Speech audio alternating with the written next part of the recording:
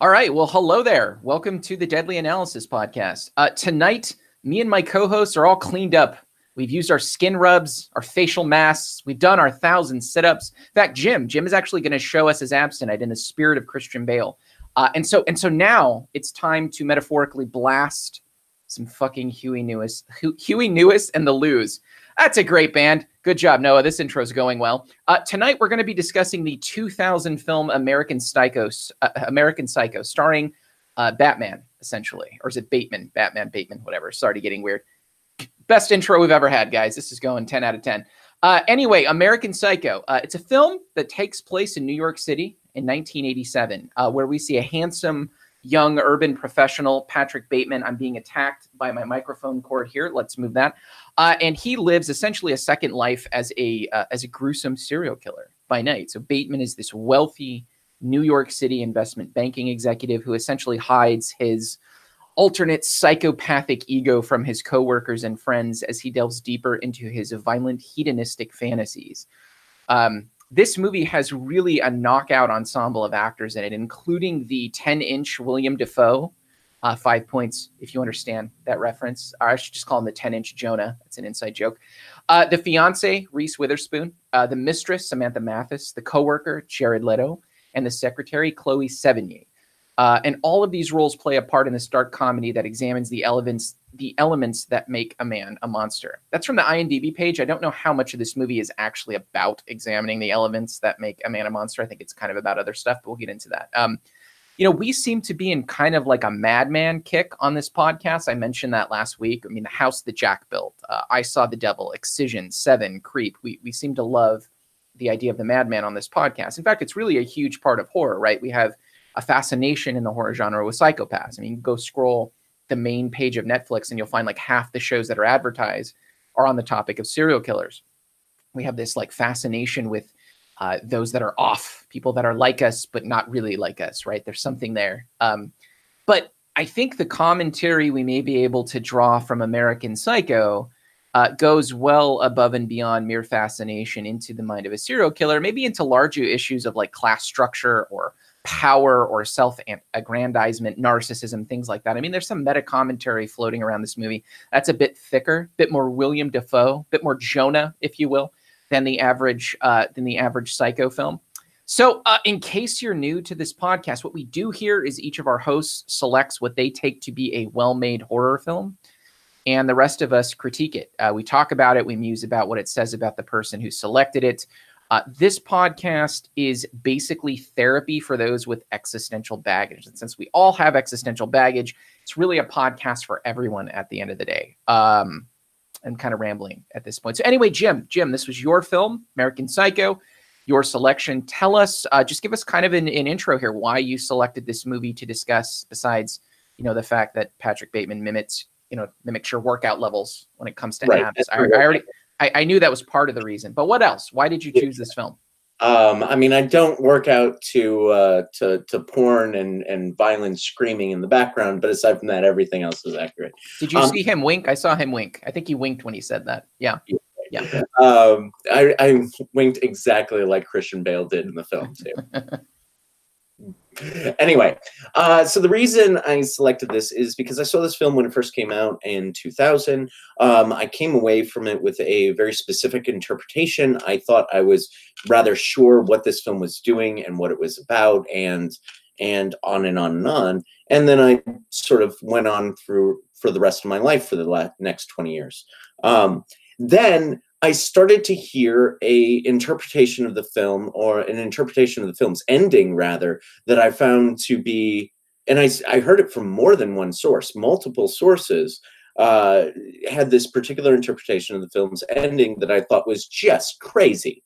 And I did what any reasonable human being would do. I put it on the list so that all my friends can talk about it. And that's why we're here. That's why we're all here, essentially. And so I'll go through the interpretation of the ending that I heard from multiple sources. And then I'll sort of go through my own interpretation of the ending and of the film as a whole. And then we can go from there, essentially. and I should also note that I am a big the books don't matter proponent. I'm a big proponent of the idea that the books don't matter. So whatever's in the book, the film is sort of a separate art piece and a separate, it's saying a separate thing because it's coming from different minds, and it's a collaborative art form. So I'm a big proponent of the books don't matter, although of course we will probably get into some of the differences between the film and the book. So the interpretation the controversial interpretation was essentially that at the end it is confirmed that everything happens in Patrick Bateman's head, that he isn't actually a serial killer. He didn't actually kill Paul Allen. This is all in his head, and it's basically the entire movie takes place as sort of this revenge fantasy that Patrick Bateman has. And I think that is wrong. I think that ignores some of the satirical elements of the film, and for me, it ignores some of the most important elements of the film, the satirical elements and sort of the social commentary that you were talking about earlier. For me, it seems that if one were to arrive at the interpretation that everything existed inside his head and it was all kind of this fantasy, then that makes this film a horror movie first and a satire or anything else second. And I don't think that's true. I think this is a satire first. So what is it satirizing?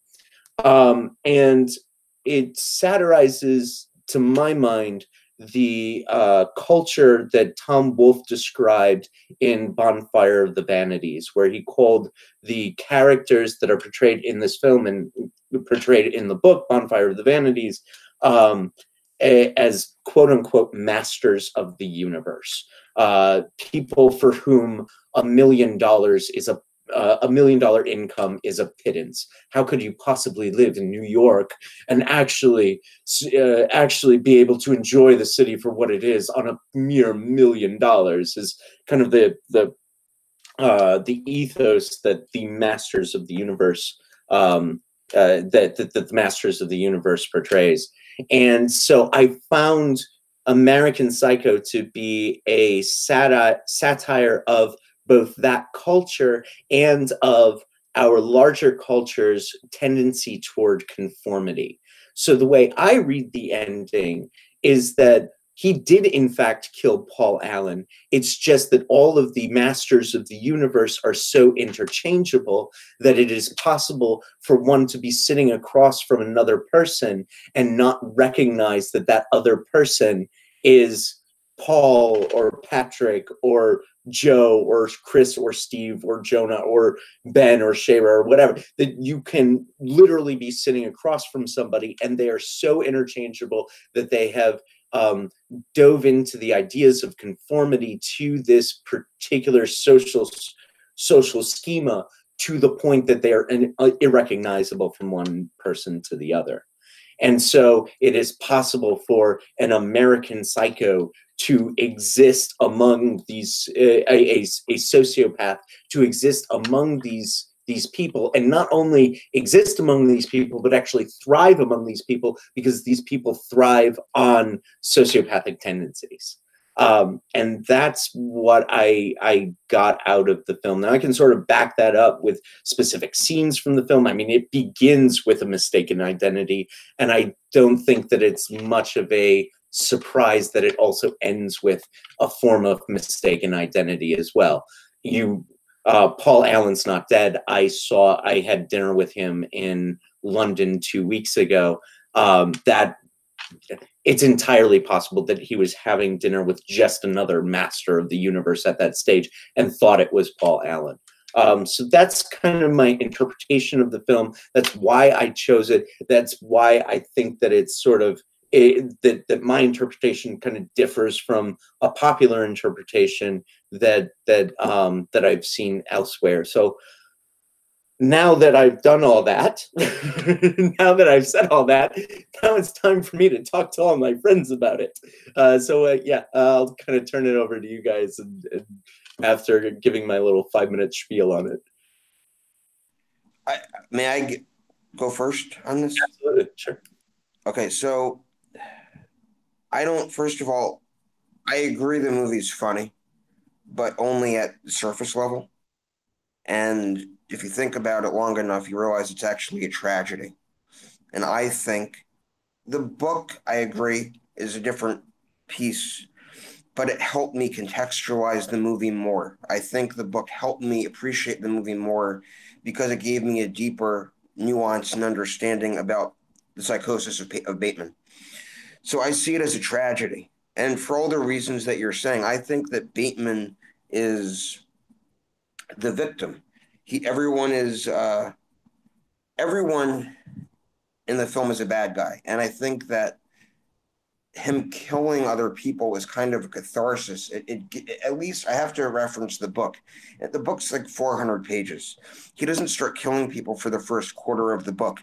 And by the time he does, the people that he kills are so loathsome, you're kind of relieved to see them be exterminated.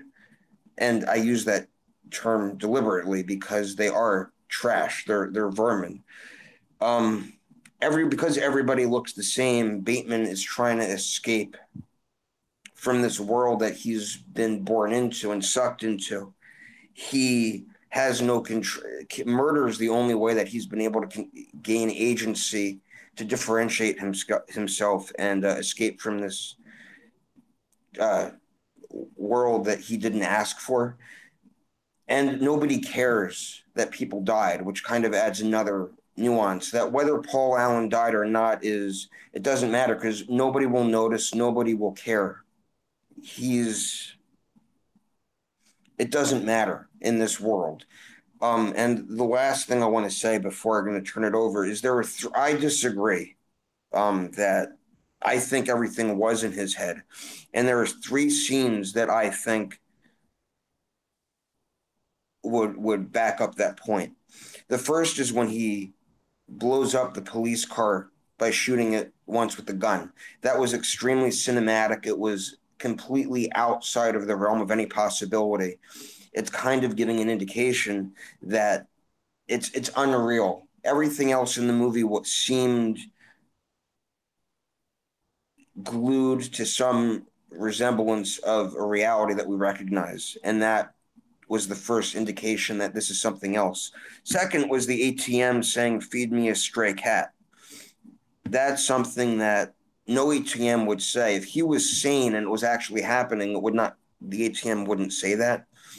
It's showing that it's in his head. And the third, and this is a very important and subtle one, is when he's in the dry cleaner and he's arguing with a Korean cleaning lady. And he says to her, if you don't shut the fuck up, I'm going to kill you. And then there's a very clever cut where you realize he didn't actually say that. It was what he was imagining he was going to say because it cuts to him mid-laughter while he was still arguing with her. His fantasy of her stepping back, when he says, "I'm going to kill you," she steps back in horror. But when it cuts, they're in mid-argument. And it's like that scene in many comedies, like one that comes to mind for some reason is True Lies, when Schwarzenegger fantasizes about punching the guy who's having an affair with his wife, and then you realize he didn't actually do it. It's the same kind of cut that lets you know what he's thinking and then shows you what actually happened. So it's like a split screen, the expectation and the reality, but happening in one frame. And that's part 1 of, I don't know what part 2 is yet, but that's what I've written down so far. So we've touched on 2 issues. The first is the end. We went straight to the end, and I'm actually really glad you did that, Jim, because that is the biggest debate with this movie, right? Like if you Google this movie, that's it. That's the big debate. I actually think that's the least interesting part of this movie. So let's just kind of start like whoever talks by saying just immediately if you think it was all in his head or not. I can see it both ways. I really don't know how to answer this. So here's the argument that it is in his head. The ATM tells him to feed a cat. His pistol skills are fucking unreal. They're amazing, right? Fucking Morpheus shit in this. Nobody hears the chainsaw in his apartment.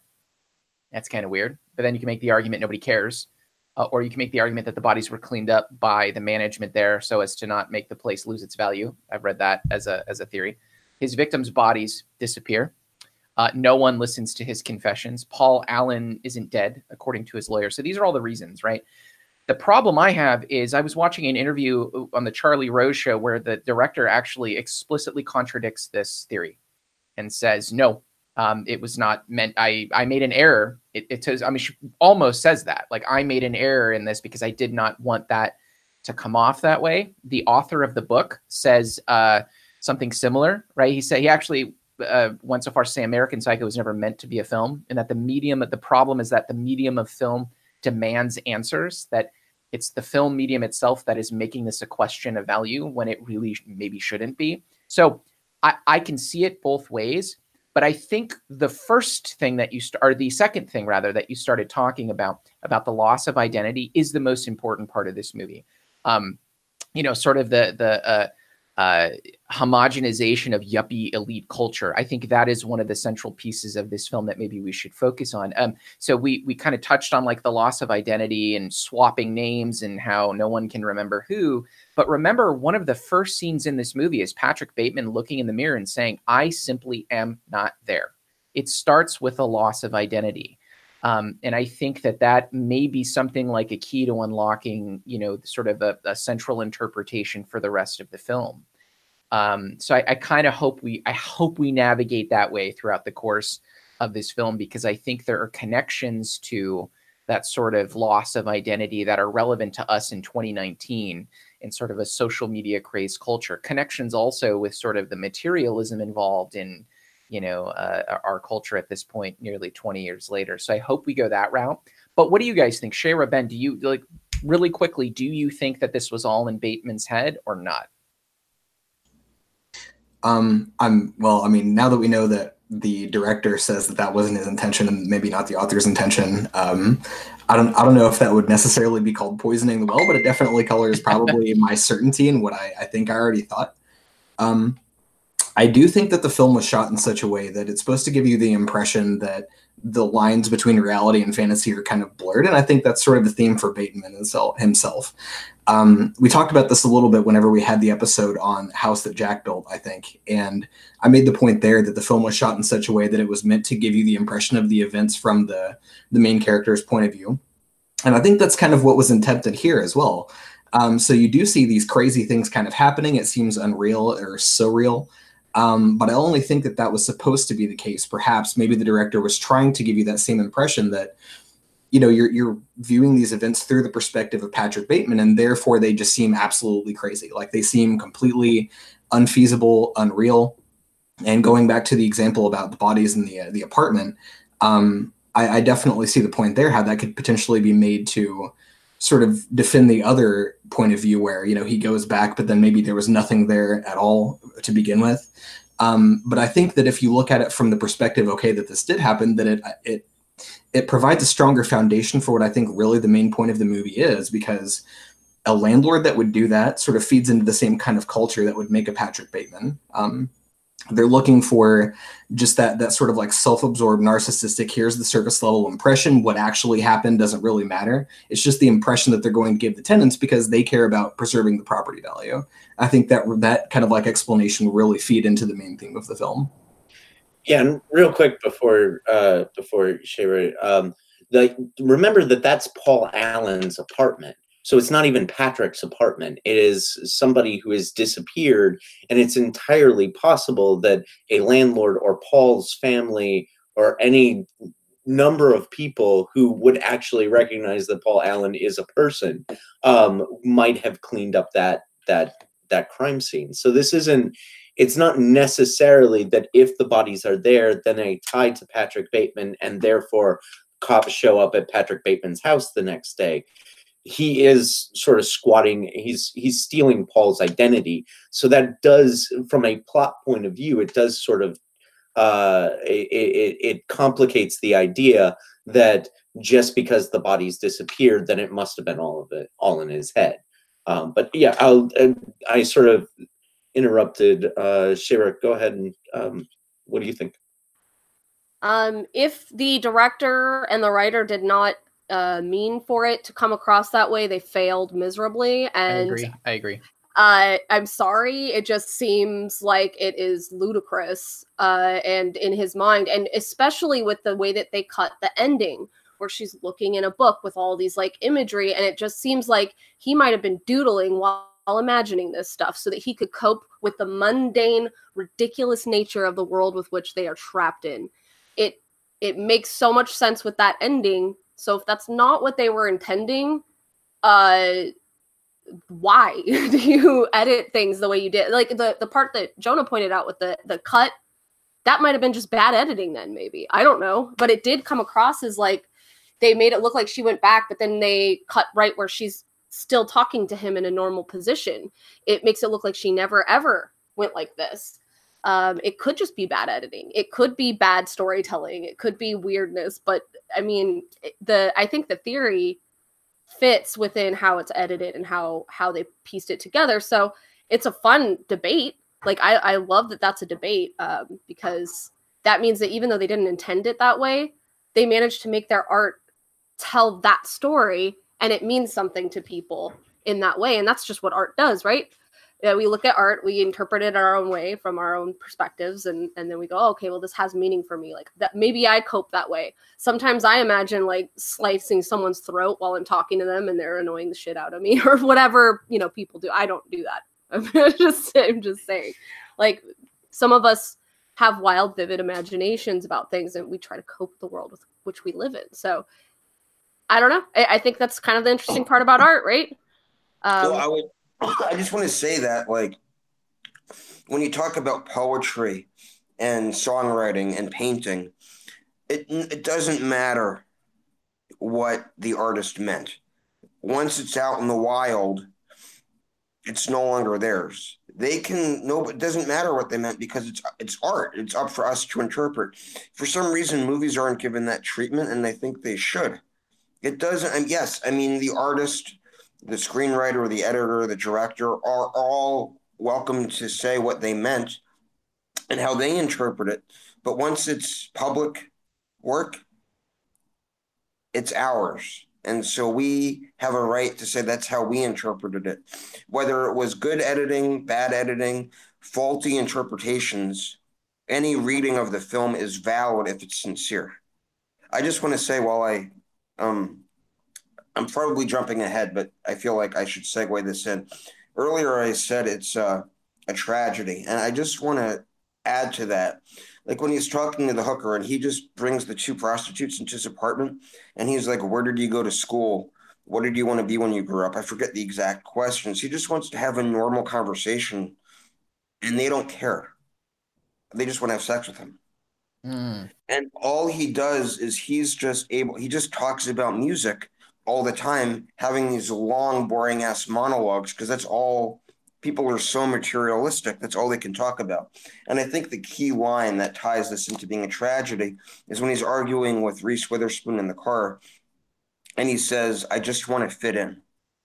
And I can't get that auto-tuned cover out of my head that was like passed around as a meme on YouTube, where it was like done as a Weeknd song, like American Psycho as a Weeknd song, but that they kept playing that line over and over. "I just want to fit in," and that really drills it in to the chorus of the song. And that's where he's stuck. He doesn't know who he is. He doesn't know how to fit in, and he just wants to return some videotapes. That's like his out to escape from any situation he's in. Whether he has tapes or not is irrelevant. Anyway, I'm rambling, but I would really argue that this is more of it's a tragic story as opposed to a horrific or funny one. And if we laugh, where does that put us? I think that our ability to identify with Patrick kind of makes us see him as sort of an anti-hero. And if we're able to empathize with him, then we're better. Rather than vilifying him, I see him as kind of as a victim. But that's probably a different segue. So go ahead. You first. Go ahead. Okay. I believe that I interpret the film a little bit differently than you do, Jonah, but I do really agree that line, I just want to fit in. I think that's super key here. And overall, I kind of view this as sort of, obviously it's incredibly nihilistic, but sort of like the existential quandary that you see playing out through this entire film is, to me, sort of related to kind of like a search for meaning. And it just happens to be the case that within the culture that this is set and the thing that we're satirizing, that meaning is put forward as being able to be found through conformity and through a certain type of lifestyle with a certain level of wealth. You've got to do this thing. You have to own these brands. You have to, memorize these artists and their works. You have to have these routines, et cetera, et cetera, et cetera. So I don't necessarily see it as Patrick like trying to escape. I think that conformity. In fact, if you go to the Huey Lewis song, he explicitly talks about that being about the pleasures of conformity, and I really think that sort of colors the entire movie. I think that this is something he believes, is that he really needs to fit in because that's how you're going to find a meaningful, fulfilling life. It just isn't working, and that's where you have that loss of identity. You've become just like everyone else, and so essentially you've become hollowed out inside, and you're essentially just this carbon copy, which of course then leads to this angst and this fury that gets played out through his violence. Yeah. Right. And I think that the satire comes, I mean, satire doesn't necessarily have to be funny, right? I mean, Jonathan Swift's Modest Proposal is certainly satire. I don't necessarily think it's all that funny. I mean, a couple lines are a little chuckle worthy, but it's taking a serious issue and extending it to taking the opponent's point of view and extending it to its logical conclusion. So Modest Proposal is the British are treating the Irish like cattle. So what would be the logical extension of that argument? Eat Irish babies. That's one of the most sort of foundational satires in the history of the English language, and I think that same type of thing applies here. So if you take this film in opposition with sort of the Masters of the Universe culture, and you say, okay, so these authors are looking at the Masters of the Universe culture. What is the logical extension of that culture? That is sociopathy and conformity to the point of a loss of identity. Conformity to the point where you could get away with murder and nobody would notice because you can't tell the difference between the murdered and the guy standing next to him. That's what spoke so powerfully to me when I saw this film, 19 years ago, and it really resonated as a film about loss of identity, sure, but also the dangers of conformity and the dangers of the toxic masculinity that imbues that world. One of the things that I'm sure we can talk about for a while is just how masculinity is portrayed in this film, and to what degrees it is portrayed as necessarily violent. And necessarily competitive. We get that great sort of dick measuring contest with the business cards. That's one example of that. So, I mean, it's just because it's satire does not necessarily mean it's a comedy. Just because, but that I think the target of the satire is what I'm interested in, as well as some of the themes that we've already been talking about. So before we hop in anywhere else, we got a really good question in chat, and this feels like a Jim Shara question. Any of you can talk, but this is like this is what I thought of when I read this. So Dev asks, given Ellis's book was boycotted by feminists upon its release, could it be argued that a female director this is going to get us into a lot of hot water, that a female director was a studio mandated decision to temper the book's misogynistic overtones and overall public reception, or was Mary Herron the right director for the job? I actually have some backstory on the creation of the movie that actually will help out a lot. It was originally Christian Bale was going to do the film.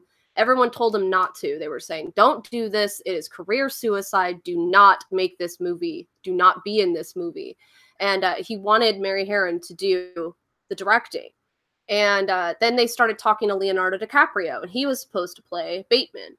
And they got Oliver Stone on, and they were going to have Oliver Stone and Leonardo DiCaprio. And Christian Bale was in an interview with I think it was WSJ. But anyway, he was getting interviewed about it, and they were like talking about it, and he was talking about being in the movie. And they were like, well, you know that Leonardo DiCaprio is going to be playing your role. And he's like, you just called it my role. You know I'm going to play Bateman. And I was like, oh, crap. Like, he was determined to be Bateman. He loved this piece. And he wanted Mary. He did not want Oliver Stone. He wanted Mary. He demanded that it was him and Mary. And finally, the studios were like, if you guys can do it for $10 million, you guys can do it. And he's like, we'll fucking do it. That's what we're going to do. And so they did it. So I know that it was, he really wanted her to be the one who directed that film. That was very important to him. I don't know if she might have implanted any of her ideas in that way, but you can't argue that this is a movie that is trying to hurt women like some of the feminists were doing during that time period. This is actually showing the problems of men and most importantly, the problems of greed in 80s America, Reagan, and they mentioned Trump how many times, or Trump's wives or whatever. They're constantly talking Trump, Trump, Trump, Trump, Trump in this movie. So it is showing how horrible greed and money-hungry New Yorkers in the Reagan times were. And so I think that she was targeting a lot of her animosity at men, white men probably specifically, let's be honest. Especially, you know, when you see the first kill he does in the movie is when he goes down the alley and gets upset that someone's homeless. Like, why don't you just get a job? Why don't you just work? Why are you hungry? You smell like shit. You know, he's being a total asshole. And not only does he kill the homeless guy, but he actually stomps a dog to death. So I do think this is an attack on white men. I don't know that that's Mary doing that, though, or if that was just how the original source material was anyway. Well, I think Oliver Stone would have made a very different film, much like Natural Born Killers. I think he would have made a film like that. Mary Harron, I think, is a perfect director for this film because it does. I see it as a feminist film. I see it as a film that is, like you said, Shayra, targeting white male culture and targeting toxic masculinity. Just because it's portraying violence against women doesn't necessarily mean that it's supporting violence against women, of course. And it's portraying violence against women in the manner in which men do, not caring about what they say, viewing them only as sexual objects, viewing them based upon the color of their hair, viewing them based upon what there's that scene with Chloe Sevigny where he's talking about how she has to wear a skirt to work. I mean, this kind of 80s macho bro culture is clearly being portrayed here and clearly being pilloried. I don't see that as an Oliver Stone film. Oliver Stone has his merits, but he has never been. I've never looked at an Oliver Stone film and said, you know what, that's a foundational film in feminist feminist theory. So I think Mary Harron, whether it's studio involvement or not, it's best that it is. I think the film that got produced with a female director is much better than a film that gets produced by an Oliver Stone, for example. I agree, and I think that it's one of the best. It's rivaled only by Mother Night. I forget who directed it, the Kurt Vonnegut novel. Those are the two best book-to-film adaptations I've ever seen. I think that the book got everything right. There are certain things that they couldn't put in that were in the book, like when he kills a kid. There were just certain things that just wouldn't work in the film. But I think it's a spectacular adaptation, and it needed to be done by a woman, but not for like social justice purposes. I think it needed a woman's perspective because it is a misogynistic source material, and sort of it gives the like a dual reading. Brett gave his interpretation, and then she's interpreting she's giving her interpretation of his reading of the world that he was creating.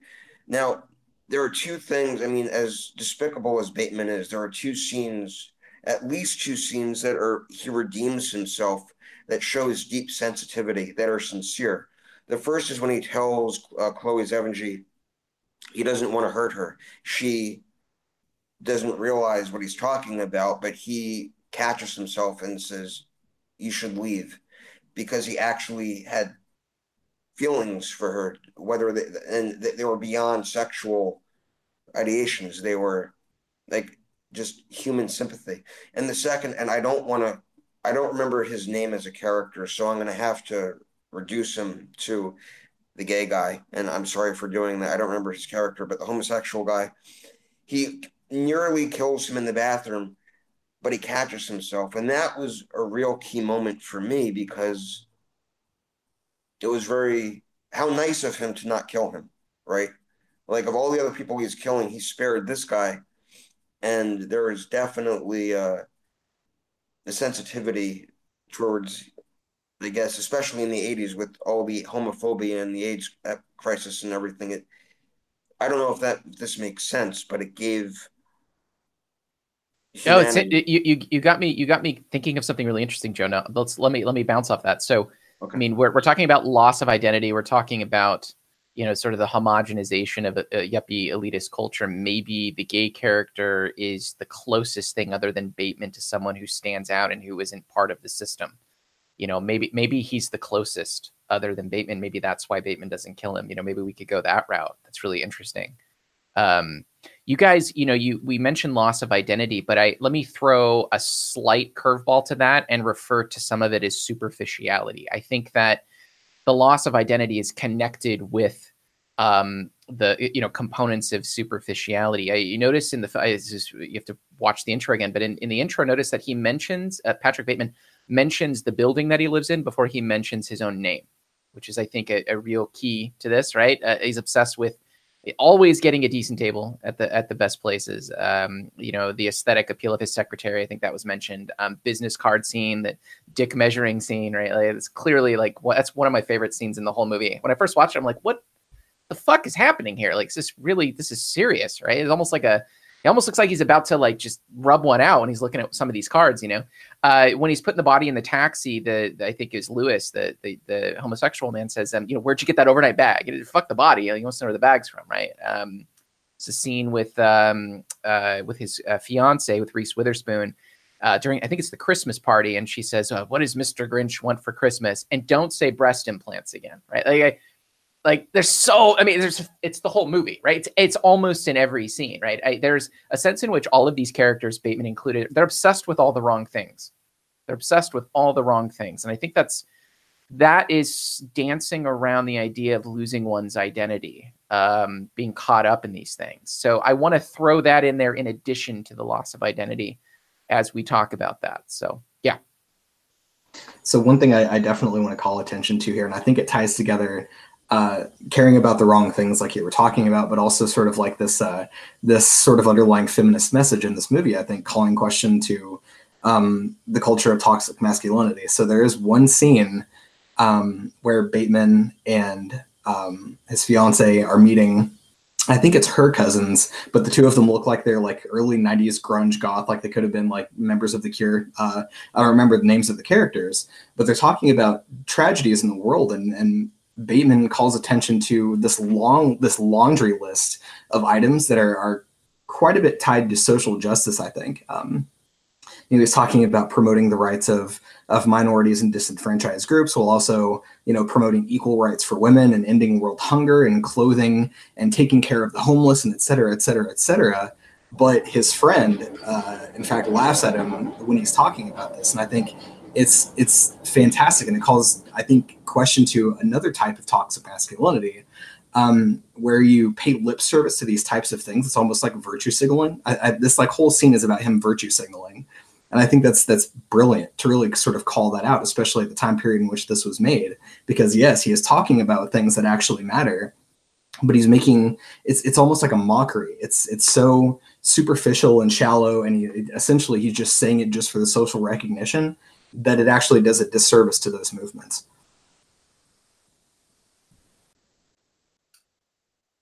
Yeah, I agree. I especially agree about. I mean, it's trying to sort of checkmark all the aspects of toxic masculinity in its satirical lens. Let's. I do want to talk about. Yeah, I mean, you talked about this in the in our chat, Shayra, and I want to bring it up in the regular podcast. This is something that's coming in on the chat right now.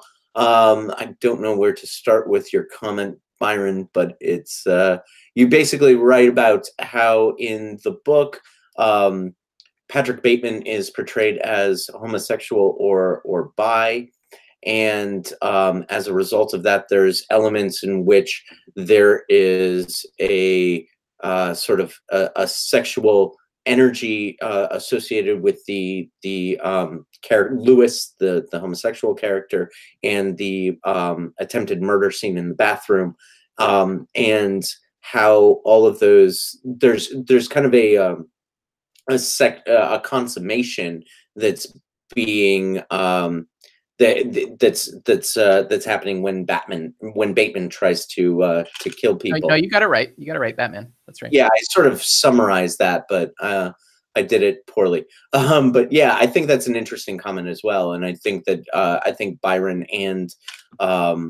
and you, Ben, are right on when you start talking about the ways in which this film is satirizing. It's also satirizing that homophobia. Well, he did invite Paul Allen over. I mean, shit, it's like right. Yeah, they did. I do like this interpretation though, because it would explain why he didn't kill him, and it would also explain that why he probably isn't so attached to his fiance. He probably isn't even into her. A lot of times when you're homophobic, it comes from your just hating yourself as a homosexual. So I love this interpretation. It really fits, actually, weirdly enough. But why did he wash his hands though with his gloves still on afterwards? What was the meaning of that? Or is that just nothing? Go ahead, Shana. No, go ahead. I have something to say, but it doesn't relate to the glove washing scene. So, well, I think it's both. Like he's attracted to Lewis. There's a sexuality associated with that scene.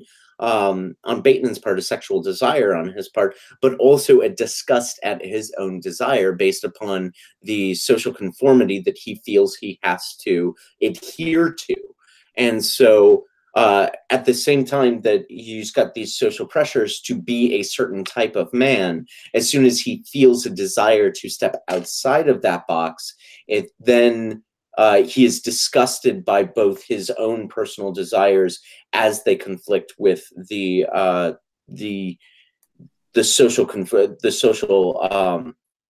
role that he's supposed to play. And that's how I saw the glove washing scene as well. Well, I see two things. One is I see the glove washing scene as just something much simpler, almost superficial.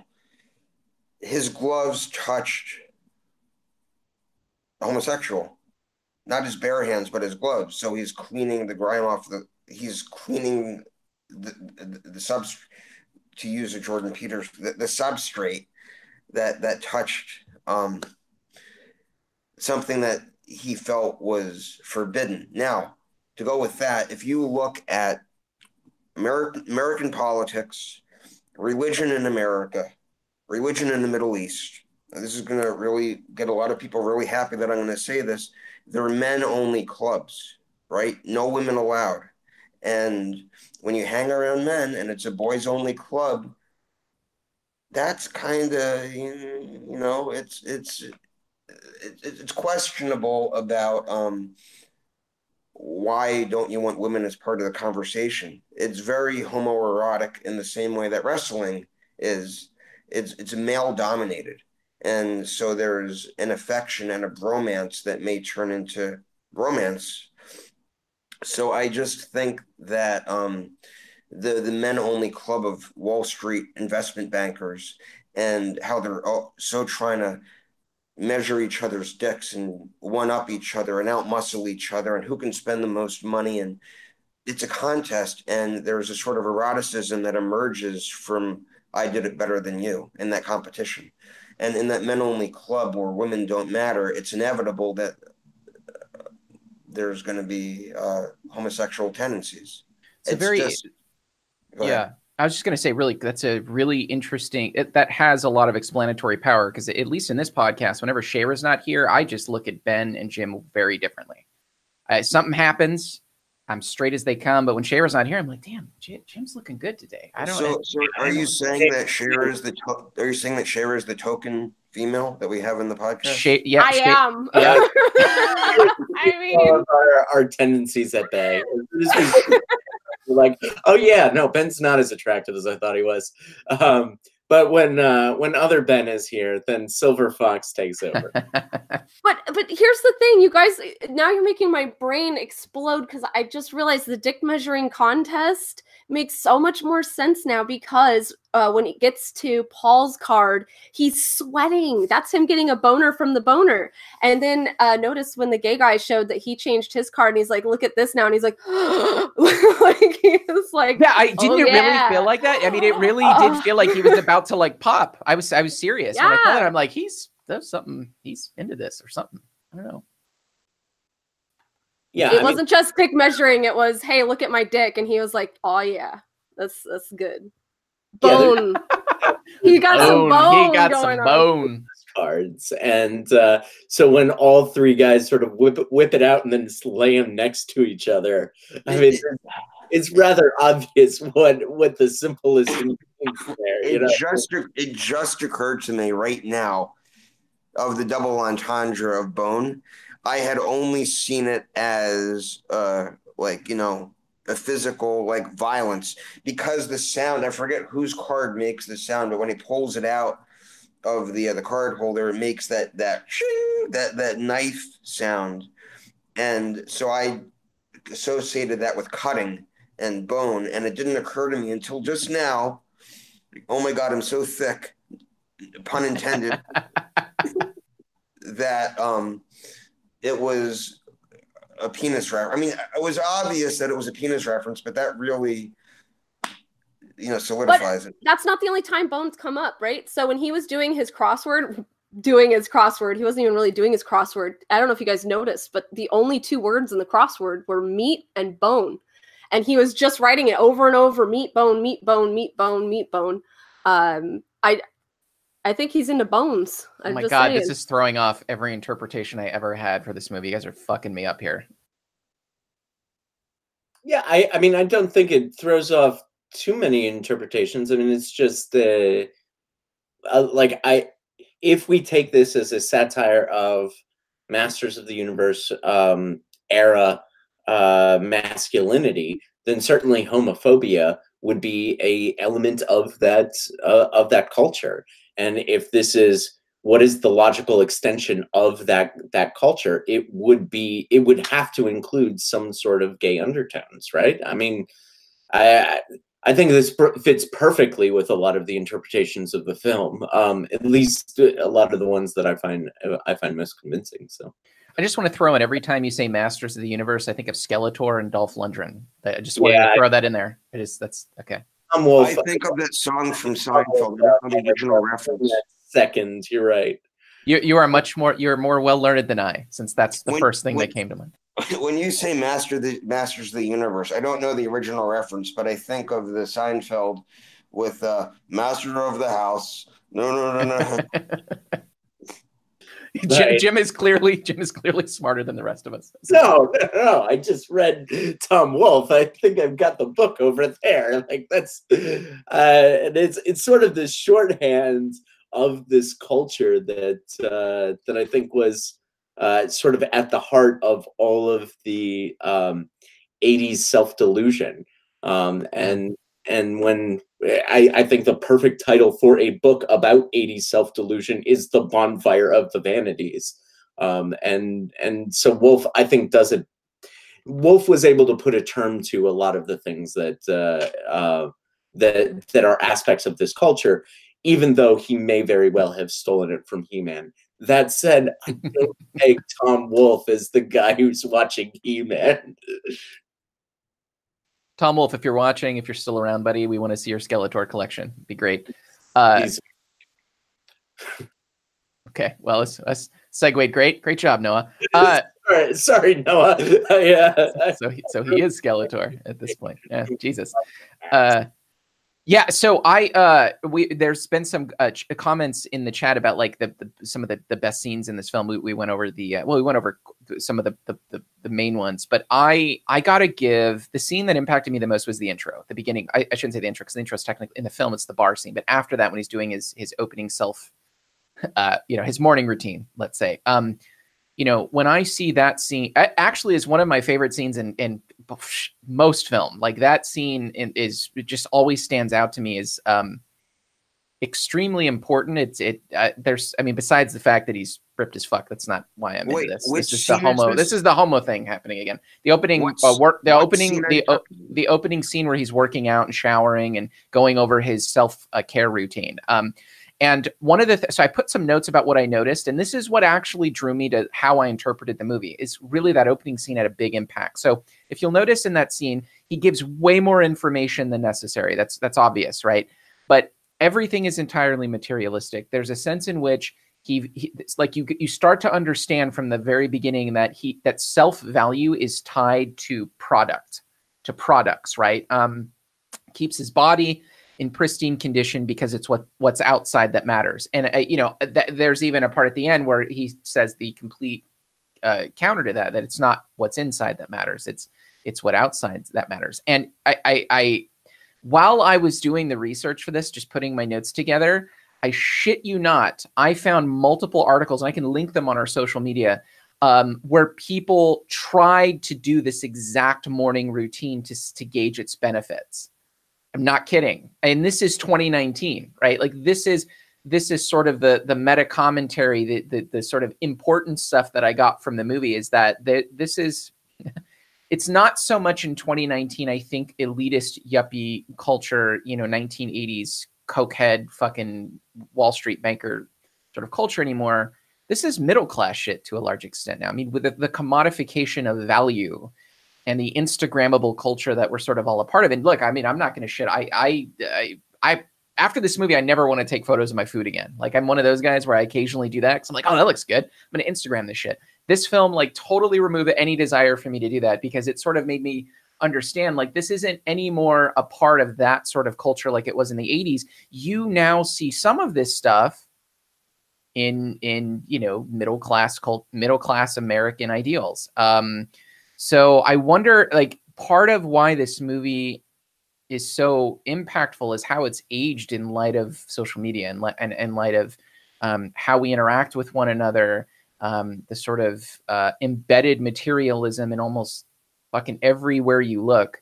You'll notice in this movie, there's very distinct signs of advertisements, like the camera will pan directly on an advertisement to make you see it. It's all over. There's maybe 7 different shots of it all over the film.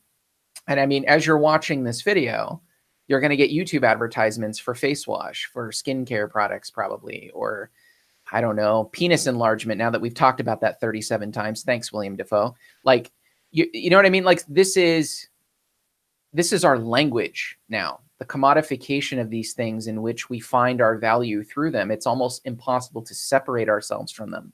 It's no longer a part of that upper class yuppie culture. And I think this film finds its value in that kind of informing people in that sort of way, or at least challenging people. If there is anything like a challenge in this movie, it's finding what matters, I guess, and making sure that it's the right things. I don't know. Well, say what you will about what I'm about to say, but I'm going to make a comparison. I'm only going to mention it once. Fight Club. American Psycho and Fight Club are both stories where you have authors who are grabbing society by the collar and shaking them violently and saying, wake the fuck up, open your eyes, look at what you're doing to this world. And they're not It's not poetry. It's not I mean, maybe it is poetic and satirical, but they're desperate pleas for people to change the way they are. And a documentary and a research paper is not going to do it, but a novelization that people will laugh and joke and shrug off as just good old fun that they can quickly forget and be a commodity are kind of like the best way to get people's attention. And both of them are, like, as I said, desperate pleas. Like, I think Bret Easton Ellis is trying, he's like shouting at us that he's not happy with the world that he's invented. He's looked into his crystal ball and saying, we have to make a change. And he created the universe of Patrick Bateman to hold a mirror to ourselves in the same way that Tyler Durden is a mirror of us. So. Yeah, I think that's a good point, and it sort of it brings up this another comment from Byron. Byron, you're joining the conversation quite a bit here, even in the actual podcast content. Bret Easton Ellis has mentioned being baffled by letters he gets from people saying they want to be Bateman, although he doesn't judge them for it. And I think your comparison to Fight Club is apt, Jonah. I will quibble briefly with you, Noah. You say that this is sort of a film that's saying that people should find the things that matter, find things that are not commodities. I think you're absolutely right in the first bit you say when you talk about how it's a commodification. Like, this is a world that's based upon commodification. It's a world based upon advertising. It's a world based upon the external and the appearances. I think all of that is right on. But one of the weaknesses of the film is that I think it is essentially nihilistic, because it does not actually offer an alternative. I don't think that this is a film that's saying, it's what's really good, authentic human relationships, because I don't think So I agree. Let me clarify my comment. I also want to disagree that I don't think it's a weakness of the film that it's nihilistic. I think it's a strength. I think sometimes a film merely needs to ask the question and let the horror of that question sit, right? So I think that this is a reflection of a culture of excess to a large extent. Like, that's really what, to me, if there's anything like a sentence or two I could draw from what this film is, it's a reflection on a culture of excess, and that's it. It's not it's not a necessarily a way to fix that. It's a Black Mirror, really. It's 1980s Black Mirror to a certain extent, like without the tech shit. Well, there is a lot of tech shit in this, but whatever. Don't need to go down that road. And I think maybe something like not getting trapped and being able to distinguish fantasy from reality. So I went back and so I said, this is now a middle class thing. Instagram is it, right? At the moment I say Instagram, you know what I'm going to say, distinguishing fantasy from reality, right? Getting trapped into craving the approval of others as a way of finding one's identity. That's Bateman's problem, but that's today's problem for a lot of people, right? So I think you're right. It ends with more or less a challenge to try and maybe we could say this, Jim. Maybe tell me if you agree with this. Maybe the challenge of the film is to try and view our own distortions of reality, right? Do you think the film pushes that far? Do you think it's still necessarily nihilistic if we say that something of one of the points of the film is something like to try and challenge our own view, our own distortions of reality? Do you think the film pushes that hard, or am I reading too far into the movie? No, I think you're right there. That's where I agree with you. I think it does push our own distortions of reality. I think it pushes us to think about to what degree we are essentially conformist, to what degree we are commodifying our personalities, not just our external, but to what degree it's sort of like deep down, I really am just superficial. That's the quote that kind of sums up this film. I think that's Mae West. I could be mistaken on that. But the point is that I think it is pushing us to be self-aware about the degree to which we are all conformist and completely superficial. The reason I called it the film's nihilism a weakness of the film is because I am judging it based upon the genre conventions of satire. And in a Juvenalian satire, one of the genre conventions is you have to have a let us not admit other impediments. And that's sort of a direct quote from Swift's Modest Proposal, where he says, let's not do all of these completely reasonable solutions. Let's just eat Irish babies. It's one section in Modest Proposal where he lists really reasonable solutions to the problems associated with Irish poverty. And I don't see such a element in American Psycho. I don't see a moment in the film where he's saying, actually, the way out of this mess is this, that, and the other, which may be asking too much. I may be imposing a little bit too much upon this film, yet I still, that's where I'm finding it a little bit, I'm finding it a 4-star film instead of a 5-star film. That's the degree to which I find it.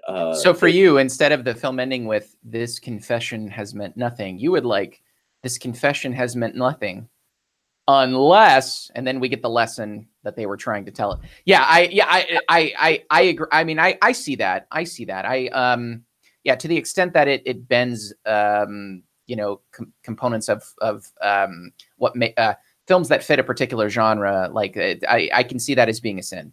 But I guess when I say I prefer that, I guess what I'm saying is really just my own cinematic taste. I like this is the Von Trier stuff, right? Like, this is the same stuff we were talking about Von Trier. I mean, that is entirely Von Trier. But I think in this film, ending it with "this confession has meant nothing," it's somber for a reason. I think that there's, and we can get kind of to how that scene, actually, that very scene is analogous to Sartre's No Exit. But there's, oh my God. Yeah. Go ahead. I don't know the reference. I mean, I don't know No Exit. However, the last line in the book is, "This is not an exit." He's at the bar. He's at the restaurant. He does his monologue about "this confession has meant nothing." He continues to talk with people about who's going to win the next election. And he tries to get up from the conversation, and he runs to the nearest door he can. But there's a sign on it that says "this is not an exit." Yep, that's in the film. That's in the film too. Not the dialogue, but the scene where he's actually, it's panning in on him, and he says, "This confession has meant nothing." If you look in the background, there's a sign, and that sign, that sign says "this is not an exit" right behind him. That was placed there purposefully. I never noticed that. I'm gonna have to watch that again, because if I were to ever come out with a music album, "This is not an exit" would be the title of the album. Because it's just like, that is such a profound. I want to read Sartre's No Exit now. You should, because I definitely think that, I mean, that's what makes the film. That's claustrophobic as fuck. I mean, that is terrifying, that he can't escape. He's trapped in, not only is he trapped in this world, but he's trapped in this cafe. You know what I mean? Like, he's basically, the walls are just closing in on him, and now he's here you are here forever. There's definitely analogs, especially in the end scene, conversations amongst people that are trapped in a room that appears to be hell, right? We could argue that this is Bateman's own hell, his own personal hell. He can't get catharsis. He can't escape. He's in his own personal hell, right? So yeah, I mean, there is some analog there, but oh my gosh, that means that both of the movies that we watched with serial killers end with them in hell. Oh shit, yeah, House That Jack Built too. That's interesting. That's crazy. Yeah, I have no idea how to segue out of this.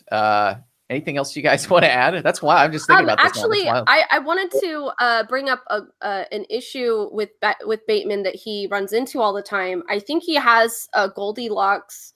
I think it's Goldilocks that does this issue where he's always trying to look for stuff, but something's too hot or it's too cold, or this is too hard, this is too soft. Every time he's trying to look for something, like if he's looking at somebody, they don't care about themselves enough. They need to look better. Or, oh my gosh, they look too good. Now it's intimidating to me and I don't know how to deal with it. Or when it came to the homeless man he saw in the street, he was like, why don't you work, get a job? But, stuff like excess still kind of disgusts him in a lot of ways. And this is even represented when his fiance brings in a pig and he's just like, ugh. Like, you can tell he's kind of disgusted with their displays. in many ways, but he is also disgusted with anybody who is below him as well. So he can never, ever find any kind of peace, because he is always either saying it's too good or it's too bad or it's too this or it's too that. And it's his struggle. Like, his internal struggle is never being able to find anything that he can just settle for or be comfortable with or be happy with. And that's why he's constantly tortured by it. Sorry, I just need to bring that up. No, I don't know if you guys interesting. have anything to say about Yeah, that. no, I was digesting that. That's interesting. Can I just mention, if it hasn't been mentioned before, that this is a film where Batman kills the Joker? I just say that. Sorry. I knew it was going to come up. I knew somebody was going to say it. I had to be the one. I had to be the one. I want to say, I want to get your opinion on this specifically, Jim, because I think that you'll appreciate this. I want to get your opinion on this specifically, probably more so than everybody else, but I would like to see your guys' opinions. Someone in the chat was talking about we should do a movie by Cronenberg.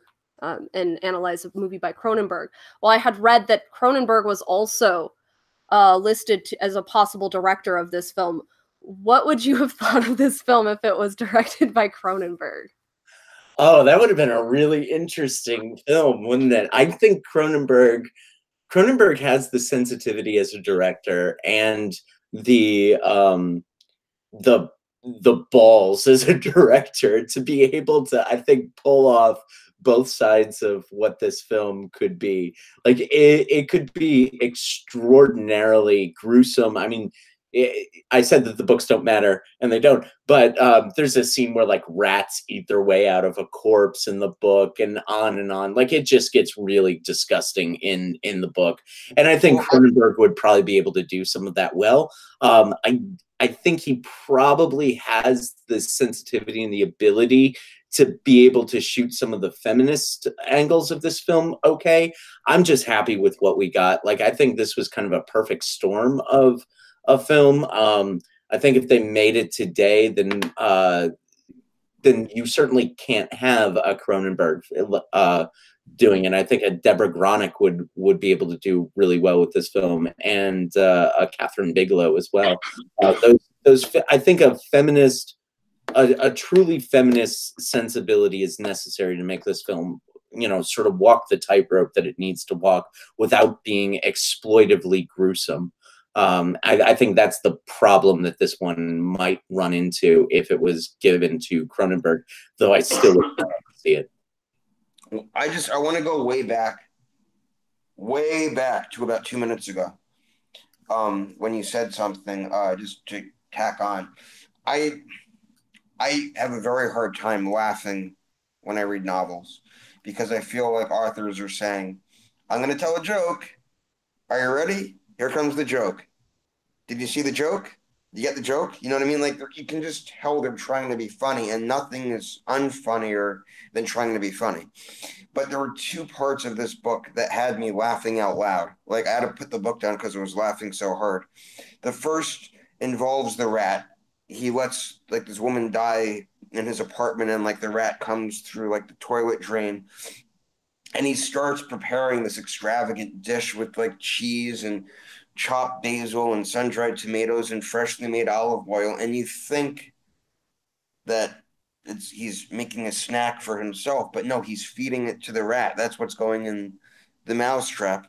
And it made me laugh because my mom always put like peanut butter and cheese on a Triscuit to give to rats, and so this is just was like an extension of just the absurdity of what he was feeding to the rats. Even the rats are living better than some of the people in the book. And the other part was when he feeds his girlfriend the chocolate-covered urinal cake, and she's eating it not knowing what it is, and she's eating all the piss and just the excrement of all like the putridness of society. I don't know. I guess you had to be there.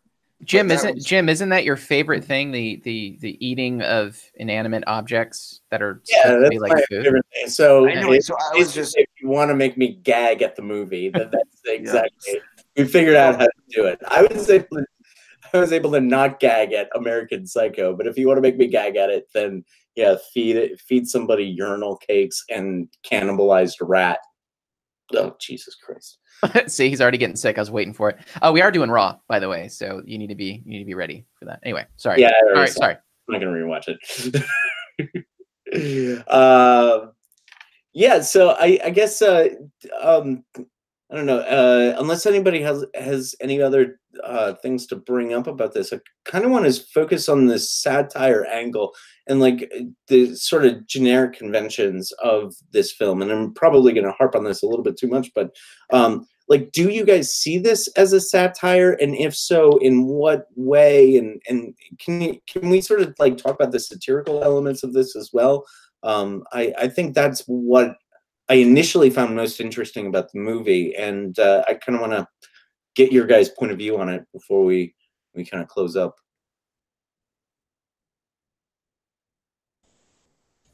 Yeah, I guess I can jump in on that point really quick. So just to take this to a conceptual level first, I guess one of the biggest things that defines satire is irony. Or I believe that would be right, definitionally speaking. Or yeah, there's definitely elements. You need irony in order to make good satire, certainly. It's unlike any satire that I've seen before, I think, because it's it's sort of like an existentialist satire. And we talked about how nihilistic the movie is. It's deeply nihilistic. And I think, as I mentioned before, I do see this as sort of a movie, not necessarily, I don't know, like it's almost like the violent stuff is secondary for me. The existential satire I see is, of course, like people are doing these things and sort of buying into this superficial culture in a search for deeper meaning, ironically leading themselves to a place where they have an utter lack of meaning in their lives. And I think that's an incredibly important lesson. I think it was done quite well. And really, if the only way that it could have been better is if they had focused less on the violence in the movie and just sort of highlighted that a little bit more. I'm not sure how they would have been able to do it because, of course, they need to show the consequence, I think, of that mode of thought.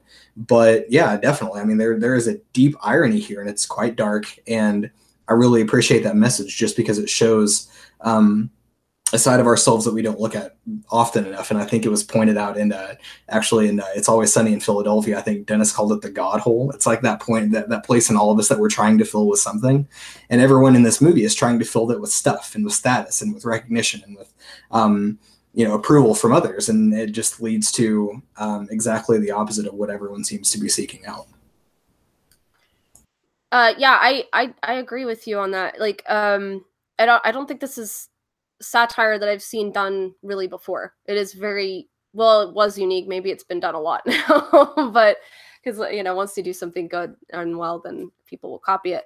But actually, what Byron in the chat pointed out was that if Cronenberg was going to remake this or direct this film, he talked about taking out all the violent aspects of it. And I think you kind of were hinting at that maybe the violent stuff took away from what was actually horrific about the film, what was actually something that should chill you to your bone and make you very uncomfortable and feel trapped and, stuck. The violence is an escape in a way. So it when we talk about horror and comedy, we've always talked about how there's the building of tension and then the release. And usually the release is supposed to be something that's more of a palate cleanser, but it almost feels like in this film, the building of tension is him experiencing life and people, and then the murders are the release, which is a very weird way to do tension release. And I think that's what it messes you up. Right? Like I think that's the type of reversal you need in order to make a horror satire work. I'm sorry. No, I have two comments here about that. One is that not allowing the release. First of all, not giving him that release would make a much more horrific film, if that's what you're saying. The second thing is always, whenever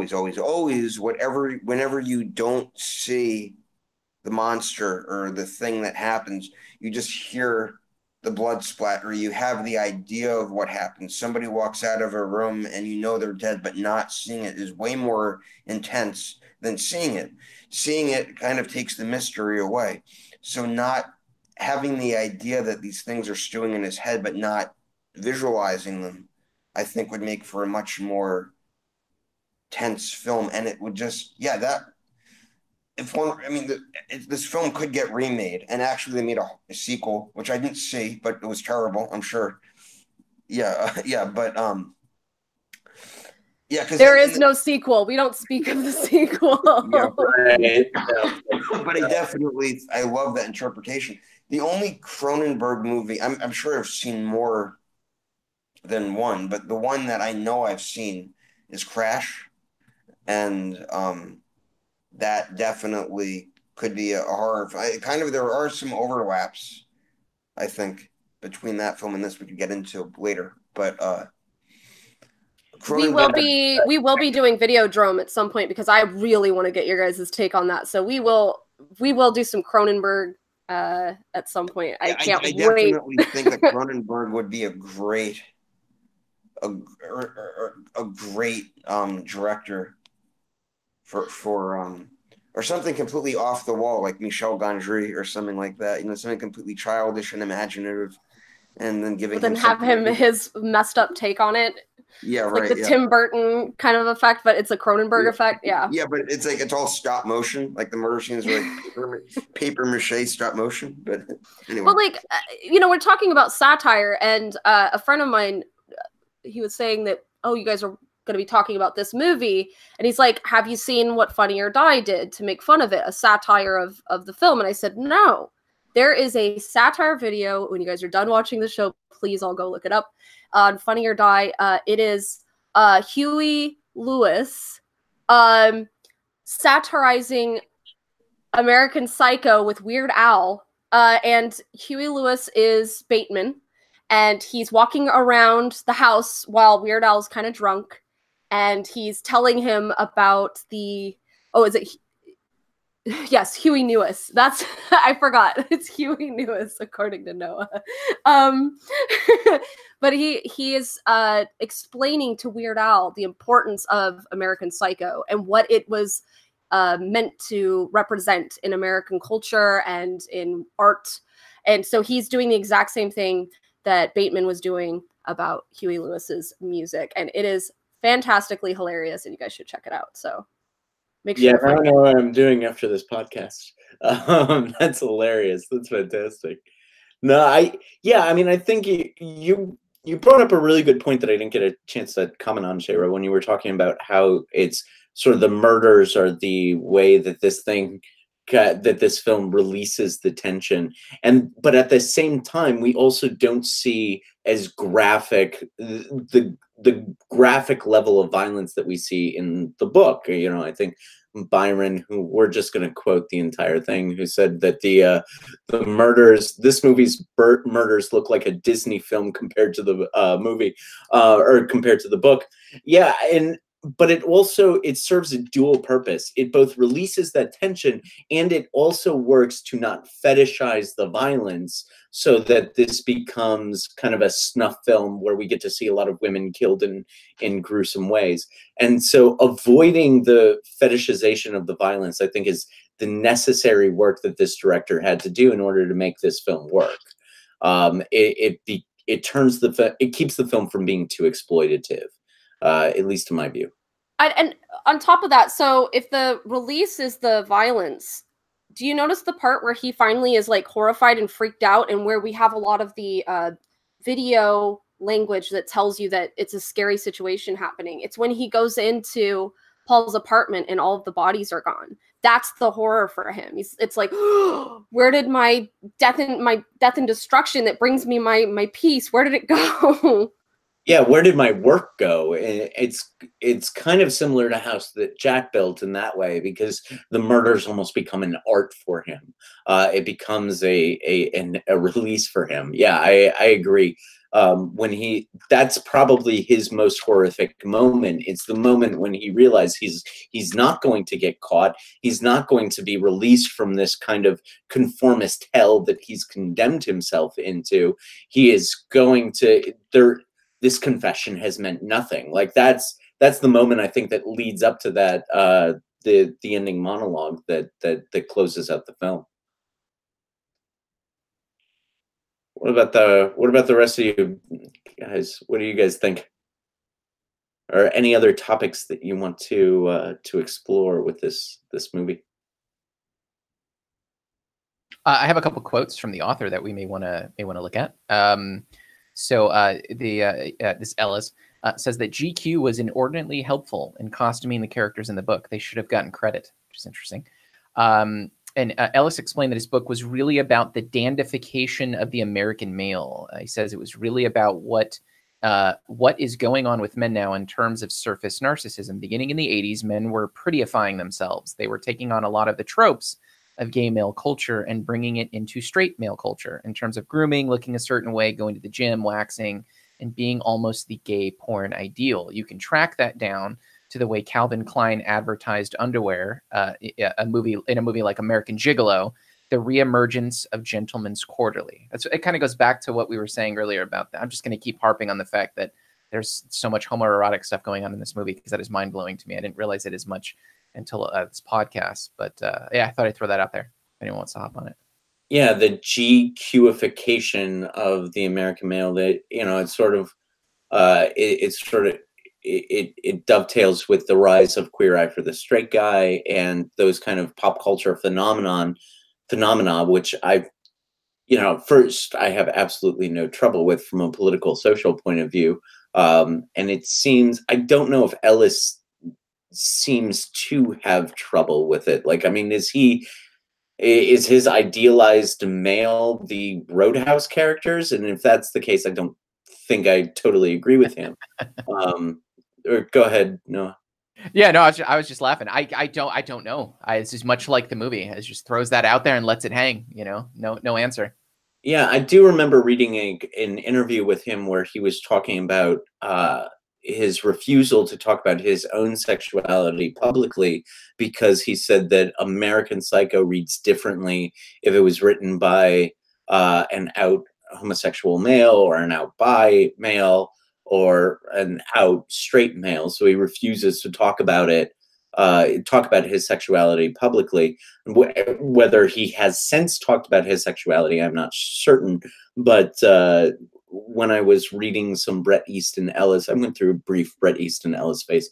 When I was reading it, it did seem to be an interesting aspect of how he's trying to remove his authorial personality away from interpretations of the book. Yeah, that's sort of the anti-Clive Barker Hellraiser sort of thing, I think. You opened it up to the floor, and I realized in the end part of my notes I had a couple questions that I wanted to ask the panel here. And forgive me, these are so Noah questions that they're not like important or intelligent at all. As I'm reading them, I'm kind of laughing to myself. If you were going to have a night out on the town, guys, would you rather have it with Patrick Bateman or Joseph from Creep? Which psycho would you rather have a night with? Bateman, hands down. Really? First of all, we would go to better restaurants with Patrick Bateman. There's no doubt that I would get I would get a table at the Orso if I went out with Patrick Bateman on a night in the town. But yeah, I'll let everybody else. But I've got sort of a corollary to that question. All right. When you let's have everybody else answer Patrick Bateman or Joseph from Creep. Obviously Joseph, because tubby time would be so much fun. Just great minds think alike. If you're not joking, because I would also choose Joseph from Creep. Yeah, no, I do like Joseph. But I honestly think that as a woman, for me, Bateman would be such a fucking prick to me, and I may have to slap him in the fucking soft face. Like, if he ever tried talking to me the way he talks to other women, I would have splashed a drink in his face, old-fashioned style, or just made a big old scene, because I know that scenes are what really pisses him off too. So I don't think we'd get along very well. Yeah, the only thing Joseph would do with you is he would say, "This is awkward, Shara," and the reason it's awkward is I'm a male and you're a female, and he would take his towel off and request, that you would have to request and show a very large member. Yeah, and that's it, and that's the extent. No pun intended. That's the extent of the negative interaction you would have as a female with Joseph. Probably. Yeah, it is a female who gets the better of Joseph, but not. Yep, that's right. No female gets the better of Patrick Bateman.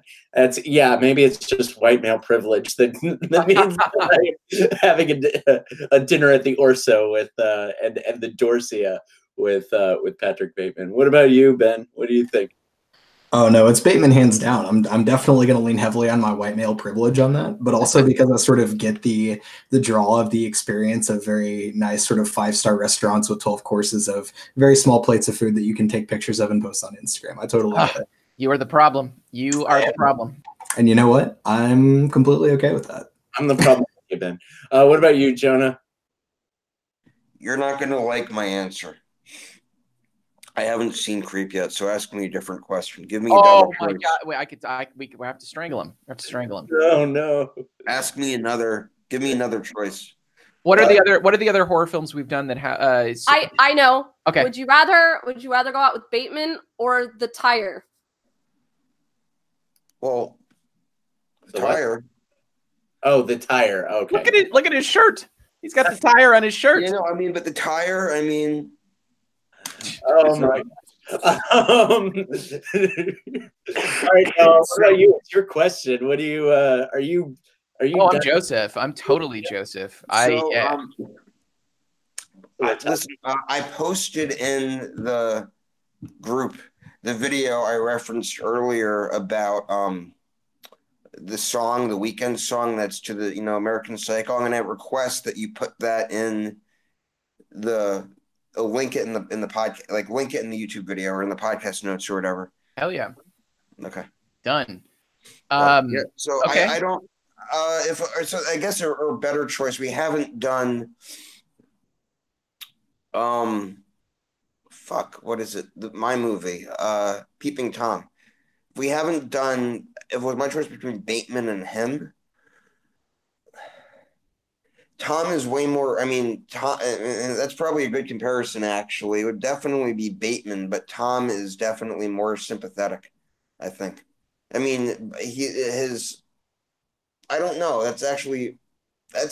I need to think about that. I need to go to my cave and think about that. We have prompted a good question for Jonah. I like this. Yeah. All right. What does Dorsia represent? I got to know that from you guys.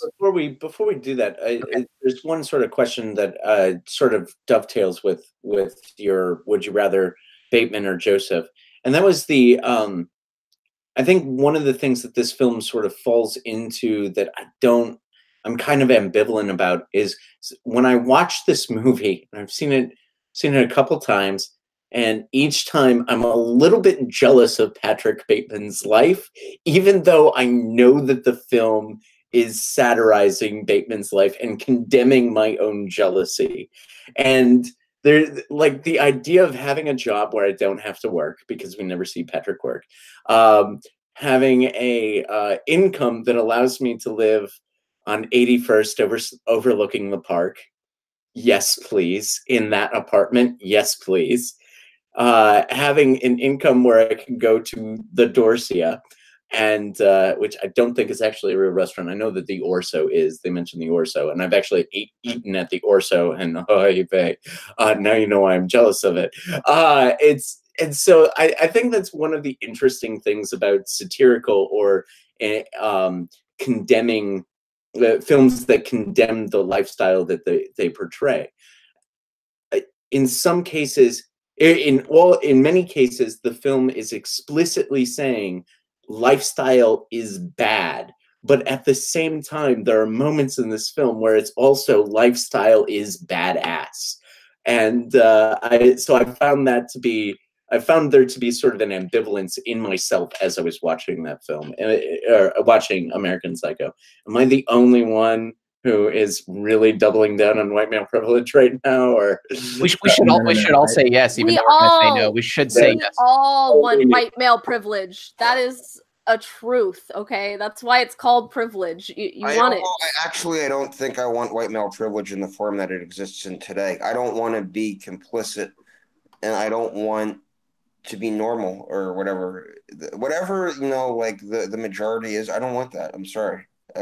I don't. I mean, I'm not saying I want to be a minority and oppressed, but I don't want to be elite, if that's the right way to put it. Well, I'm going to go ahead and be complicit. Let me explain why, because it's fucking awesome. Look, I guess like the equivalent where I am in Chicago of Dorsia would be Alinea. It's a world-class restaurant. It's extremely expensive, very hard to get into, et cetera, et cetera, et cetera. And I think it's normal to want to be able to do stuff like that and go to these kinds of places. And it's just how it's portrayed and how it's done, why it's done. It's really the why that is really the kicker here. Dorsia in the movie and perhaps in the book, I think, is an icon. And it's really just primarily used to display a certain type of lifestyle. It's to show that you do fit in. And that's really 100% it. Like, of course, you want to be seen there. They really care about who's in the restaurant when they go, because they want to be seen enjoying that food with the other people who are just like them, who they want to fit in with. And that's the extent of what they're thinking about whenever they go to places like this. But maybe it is privileged to think this way, but I do think that it's natural to want to be able to do amazing things and have amazing experiences. And to be completely fair and completely honest, the things that these types of people do are amazing.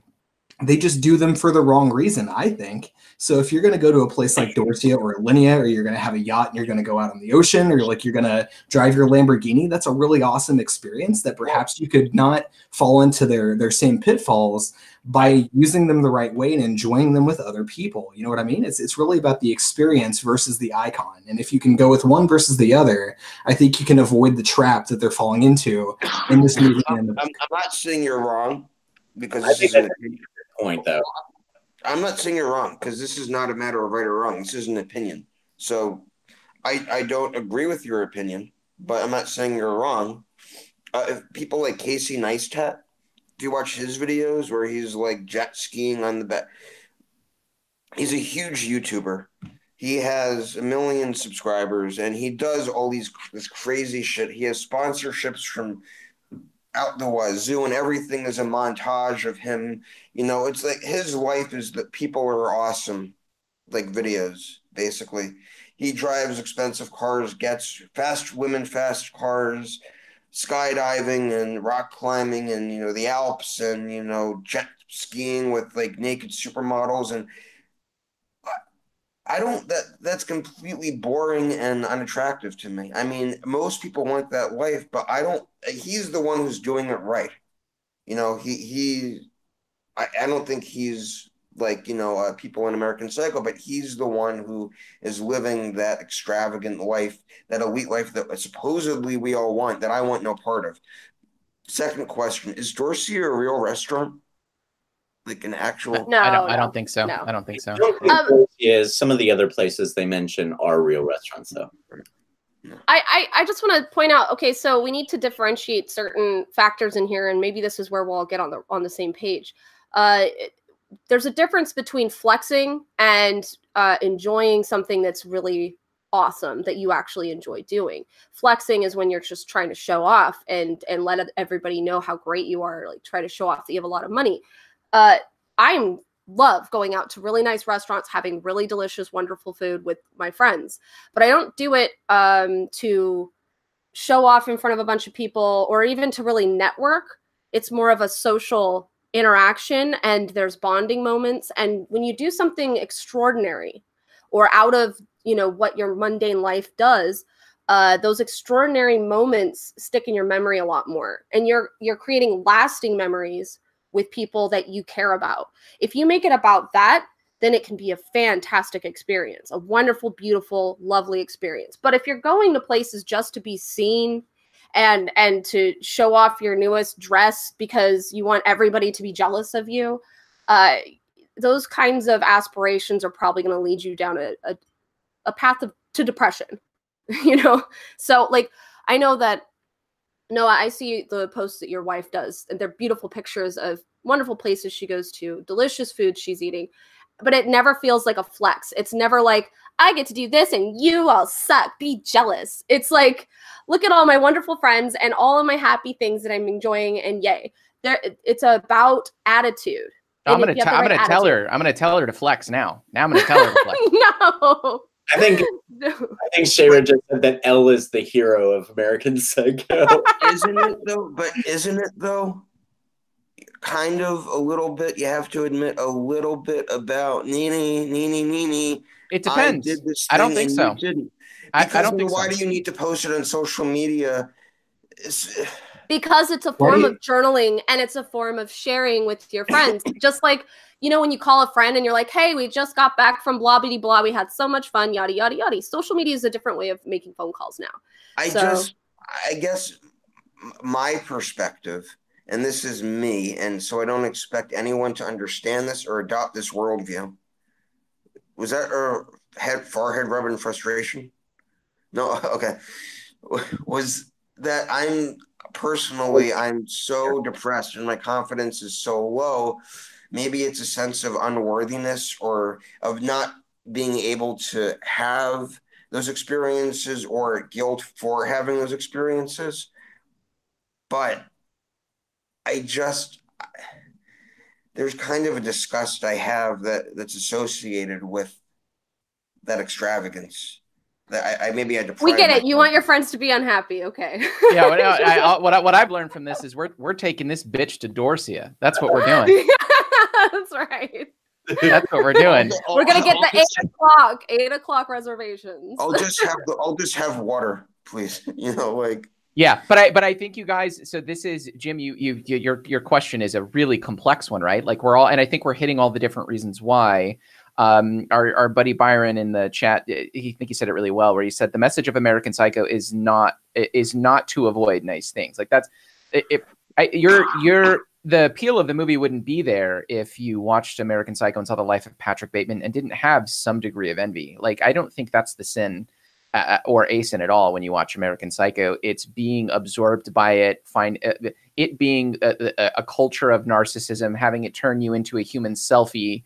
Right, like these are the problems associated with it. But there's a power in wanting to have those things. I watched the film today, and that's one of the main things I felt when I watched this. I was like, "Damn, that's a nice place. I'd love to have a view like that." But I don't think there's anything inherently negative in the desire to want to have nice things. I think what the negativity becomes is when it's an absorption into that lifestyle, such that you lose your authenticity, you lose identity, you devalue humans in place of material things. Right. My wife's never going to post a selfie on Instagram again of our food ever again. But yeah, no, that's a great question, because I think some of the way the film finds its power is in manifesting that desire in you. I mean, you are a white male, so clearly that was going to happen from the moment you turn the movie on, and saw my workout routine. Yeah, I was gonna say, like you could kick his ass. He only does 1,000 crunches, Jim. You could do way more than that. Yeah. And Ben actually answered my question when he I think very intelligently when I asked, what does Dorsia represent? So you guys answered two of my questions in one. I got one more question, but I've been taking too much time. I'll let you all go. No. What's your last question? I'm curious. I think I said most of what's in my notes. God, this is such a fucking superficial question, which is so ironic. This is such a dumb question. You guys have been asking such good questions. If Patrick Bateman were alive in 2019, which social media platform would Bateman use the most? Insta. I mean, I think Insta or Snapchat. I think. I feel like Bateman possibly be a video podcaster like us, except he wouldn't discuss movies. I think he'd discuss music. You fucking nailed it. The easy answer is Instagram. And I thought that too. But then I was thinking the monologues, the talking, the way YouTube. He'd be doing what we do. We're basically we're a conglomerate of we're Patrick Bateman is what I'm trying to say. Yeah, we do have little dances at the beginning of every podcast too. I think he would use Twitter Trump style, basically. Or he would it would just be a transcript of everything that's in his head at all times. You know what I mean? That way he gets the podcast, but it's in text form, and he gets the pictures and the video, and he can attach you know what I mean? He can attach, there's all, you know what I'm saying? So like, he'll be like, look at this fucking line at, you know, he used like, what Periscope. He'll be like, look at this fucking line at Dorsia, you know? So, yeah, so I Yeah, definitely think that, but an obscene use um, of Twitter. Basically. I could definitely see a reimagining of his confession scene where instead of calling his lawyer, he's just sending out a bunch of batshit crazy tweets, but everyone thinks it's a joke. Oddly enough, that's a spoiler alert for Ingrid Goes West, but that's exactly what happens at the end of Ingrid Goes West, which is, I think, a really good satire as well. So that's it's not a Ingrid Goes West is a satire. I'll stand by that one. And he would not step anywhere near Facebook because Facebook is for old people. I know that would be his argument for it too. Yeah, I don't know if he could fit into 100 or 280 characters on Twitter. I think you're right, though. YouTube or Insta would be. I have a better answer. LiveJournal, and I'll tell you why. Because he's so out of touch with everybody else. He doesn't know. He just wants to fit in, and nobody listens to him. Nobody hears him or sees him or cares about what he has to say. So it's basically like a platform where he gets to say everything he wants to say, and yet it's completely unheard and unseen. So I think LiveJournal. Interesting. Dude, how did we miss this? Someone in the chat mentioned a Tinder or Grindr. I was thinking. Yeah. I was actually thinking that, but that's a dating app. That's a different question. But I definitely think he would use Tinder. He sees Lewis on Grindr. Can you imagine what he would do? Yeah, that would. Yeah. This took a turn. This is what happens when I ask questions. You realize this. We go away from the intelligent shit. What you're doing is you're rewriting it for today's modern age, and we're going to make a movie soon. Look for it. Deadly Analysis does American Psycho for 2020. It's coming to theaters. Yeah, our Dorsia will be Olive Garden. So if we can't get Dale after his Oscar nominations, then I'll have to get. I just want to say there's this. I'll need hair. There's a part in the book. Actually, this was another part that made me laugh. There's a part in the book when he goes like to a deli, and he tries to order just regular people food. I think it was like a burger and a milkshake, and he doesn't know what to do with it. He doesn't know how to eat it. He doesn't know, like he's looking at the cup like it's an alien. He's not used to like plebeian food, so he can't like acclimate. And then he sees like an artist on the street with a cup. It's a coffee cup, and he drops like $100 into it, not realizing that it's her coffee. And he just dropped a dirty $100 bill. And she's like, hey, fuck you, asshole. And he apologizes to her. He's like, sorry, he was just trying to help her. You know what I'm saying? So like it's another moment of humanity where he's trying to do a good thing, but he ends up on not fitting in, not knowing how to be part of society. And so anyway, that's interesting. Yeah. So I laughed because the reveal of it actually had coffee in the cup. It was surprising. So, do you guys have any other notes? That's it for me. I'm done. All right. Well, let's score this movie. You guys want to score this movie? This would be an interesting score. I'm ready to score. All right. I'll shit. I gotta think about it a little more. Fuck. I was about to give my score, and then I'm like, wait, that's too low. All right. One of you guys go. Shut up. Don't look at me. I'll go. So, as a horror film, I give it like a 0 because I don't think it's a horror film, not traditional horror, but as psychological torment, I give it like a 9. I think about the tragedy of him and the situation he's in and the pressures of society and all the things we discussed, and the feeling of being suffocated is definitely much more terrifying than the idea of a serial killer, just, like slasher film. That just doesn't scare me. The psychosis of Bateman is what I find terrifying. So 9 on that in terms of just a slasher killer film. It doesn't even register. Not even 0. It's just null. Done. Good night. Who else wants to go?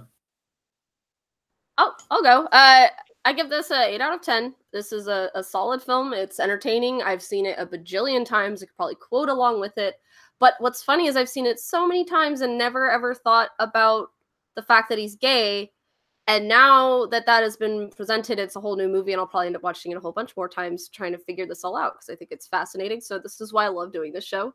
Even a movie I've seen a bunch of times gets kind of refreshing through all the different people's eyes. So that's why I love this kind of fellowship. But it does make me excited about going to see Bateman bring Paul back up to his apartment, and he smashes Paul, and it has a whole new connotation now.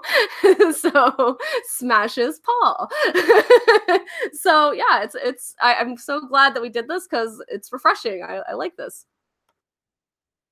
Okay, I'll go. I think I'm ready. All right. Yeah, I've seen this movie. I think it's my third viewing of the film. I haven't read the book. We got a lot of shit for not reading the book when we did The Exorcist. So I like the way Jim opened this with, fuck the book if we're going to talk about the movie. Not that the book doesn't matter, but we're talking about the movie. But we did get into the book. Anyway, I saw this as kind of as a challenge of distortion in reality, being caught up in the craving of approval from others. Materialism, I think, in fact, even the more we talk about this, it's starting to dawn on me that there's a really heavy emphasis in materialism in this film that I think becomes more central the more I think about it. One of the quotes from the author that I didn't get to, I didn't realize it was in my notes, says, and this is from the author of the book, says that the book is about lifestyle being sold as life, a lifestyle that never seemed to include passion, creativity, curiosity, romance, pain, everything meaningful wiped away in favor of surfaces, in favor of looking good, having money, having six-pack abs, dating the hottest porn star, going to the hottest clubs. He says, I think Fight Club is also about this too. The idea that men are being sold a bill of goods about what they have to be in order to feel good about themselves or to feel important. No one can really live up to these ideals. So there's an immense amount of dissatisfaction roiling through the collective male psyche. Patrick Bateman is the extreme embodiment of that dissatisfaction. Nothing fulfills him. The more he acquires, the emptier he feels. And I think that last sentence can serve as something like a warning for people in 2019 about the way they approach materialism today, the way they approach sort of selfie culture today, social media. I'm never posting again on social media after this ever. It's over. So I that's sort of the superficiality materialism bit is something that dawned on me more the more I watched this movie, and even the more throughout the conversation we've had. So I'd give overall, the film wasn't scary to me. Don't necessarily think it was meant to be scary in traditional horror sense. Could maybe argue some of it was. I'd give it an 8 out of 10, solid 8 out of 10. I the more I watch it, the more I seem to get something else out of it. So I got to give it some extra points for that. So yeah, I give it a solid 8 out of 10. All right, I'll go ahead and go next. I do think this definitely qualifies as a horror. I think it's actually pretty good. I would think about this as being sort of an existential horror, as I've mentioned. And honestly, yes, like the book doesn't matter or anything like that, but I think about the execution of the film in the success that it has in portraying what I believe it was supposed to be portraying. And like to be fair, I haven't actually read the book, so this is really just based on like other people's interpretations and so on and so forth. A lot of the monotonous sort of listing and ritualism and all of that, I think, was supposed to be definitely there for tension building. It was supposed to seem completely unfulfilling and ridiculous, and the murder was, of course, supposed to be seen as sort of like a release from that tension. But I think the underlying thing there was that why is that the case, right? So maybe for Patrick, like that was supposed to portray something close to something that was genuinely important, right? Like all this other stuff is completely unimportant bullshit. But whenever we're reminded about our own mortality, I think we can come to some really interesting realizations and some type of enlightenment. And that's a sort of theme that you see through all kinds of books and all kinds of movies. When people are reminded of their own mortality, they come to a point of enlightenment. And so I think that's really cool. The other part of this that I think is absolutely fascinating and honestly timeless, and if you consider this and make it about this timeless sort of element, then the book itself might even be classified as literature, and the movie potentially a classic in some ways, that there is this place within all of us that we're sort of trying to fill and bring meaning to ourselves, whether that's through religion or through materialism or through relationships or so on and so forth. Like, we as humans have this thing about us where we have to have this sense of meaning in our lives. We're always seeking meaning through one format or another. And so it really does speak, I think, to a deep sort of element of the human condition. And I think that's really cool about it. I don't necessarily know how much that was really portrayed clearly in the film, but it's definitely there.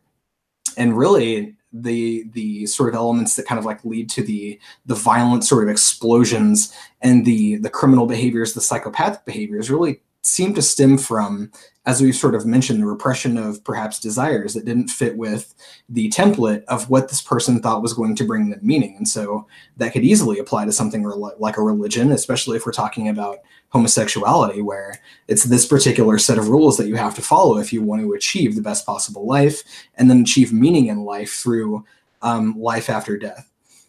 You know, this, like, it can really be tied into a whole lot of different things. But again, like, this is me just sort of pontificating about what I think the meaning is supposed to be. I'm not sure that the execution was entirely there. The execution was good. I think the director did a good job for what they were given. This is a really heavy and difficult kind of thing to try and communicate, I think. But overall, I would honestly have to give this like a 7 out of 10, maybe a 7.5 out of 10, just because I think there is like important, timeless elements here. But the execution was just a little bit confusing. You know, I mean, we got caught up in trying to decide whether or not the things that happened were real or not. You know, there's a lot there to distract you, I think, from the main point, or what I see as the main point. And that could have been cleaned up a lot more. And if they had cleaned this up, then it could have been close to a 10 out of 10. I don't know, man. Like, the themes here are themes that really hit home for me, honestly. So yeah, that's why I'm going to give it like a 7 or a 7.5. Would you give it a higher rating if you considered how fucking amazing the goddamn soundtrack is? I'm sorry. No, the soundtrack is absolutely amazing. That might push me to an 8. I don't know. Yeah, like, might get me to an 8. You were using, I don't know if this was a joke, and I'm the only one who was like unsure if you were being cheeky or not, but you kept saying over and over that the film was well executed and things needed to be cleaned up. Is that a pun on purpose, or is that just a slip? It wasn't an intentional pun, but I do appreciate your ability to pick up on that. Well done. Yeah, I didn't even notice. Yeah, that's fantastic. Before Jim goes, I just want to point out Jonah had a very different interpretation than the rest of us, but it's okay because it's hip to be square. So, you know, I just thought I'd throw that out there. I'm never going to talk again. Please don't look at me. Oh, by the way, this is an important question. The version of the movie that you guys saw, was it? Please tell me it was the NC-17. You would know if it's NC-17 because of the uncensored sex scene where he gives the Whitney Houston monologue. Yes, I saw that one. That's the one I saw. Okay, because the rated R version and the NC-17 version, it's like watching Goodfellas at 2:00 in the afternoon on like network television. It's so scrubbed and sanitized, you know, like it's not even worth watching. So if you saw the R-rated version, I'm going to say you didn't see American Psycho. You saw some bastardized version of it. So, oh my gosh, since we're still on, can I say one more thing? And it's like just a little, and then you can talk to him. I forgot to mention when he is with the hooker and he like actually starts biting her.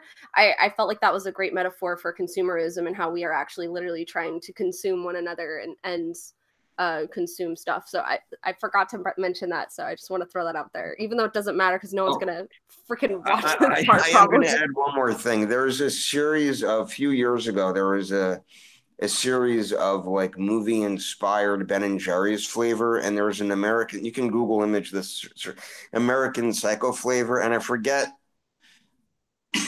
you have to look up to see what the flavor was. It had like gold leaf and shit in it, but there's a talk bubble coming from, you know, Patrick's face, and he said, "Don't just look at it, eat it." It's called Ben and Jerry's Patrick Bait Mint. Bait Mint. I'm literally looking at it. Luxurious low-fat mint ice cream with Godiva chocolate chunks and a bloody red cherry swirl. Don't just stare at it, eat it. Nice. Yeah. Wow. Wow. We always like end on ways that don't segue correctly to Jim. I just want to throw that out there. Go ahead. Yeah, go ahead, Jim. Really, How did go from Patrick Bateman to your ending? So yeah, I really liked a lot of what you said, Ben. You know, and it reminded me. I mean, this film reminds me of this quote by David Foster Wallace, which I'm going to read a little bit of it here, because and I'm quoting now.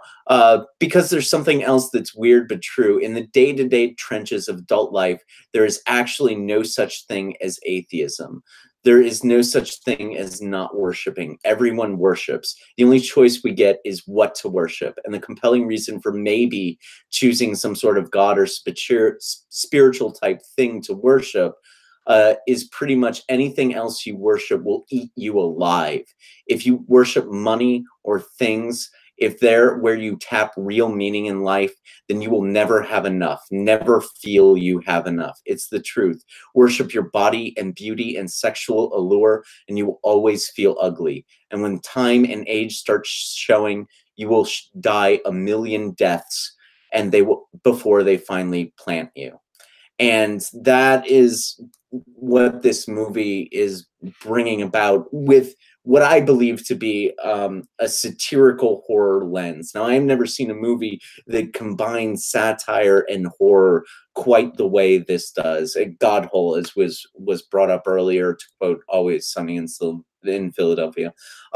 This is it's a perfect mixture in my mind of using the horror genre in a through a satirical lens, and that's what I find most fascinating about this film. I still read it the way I read it at the beginning of the podcast, where I talked about how I think that some of this is that this is actually really real.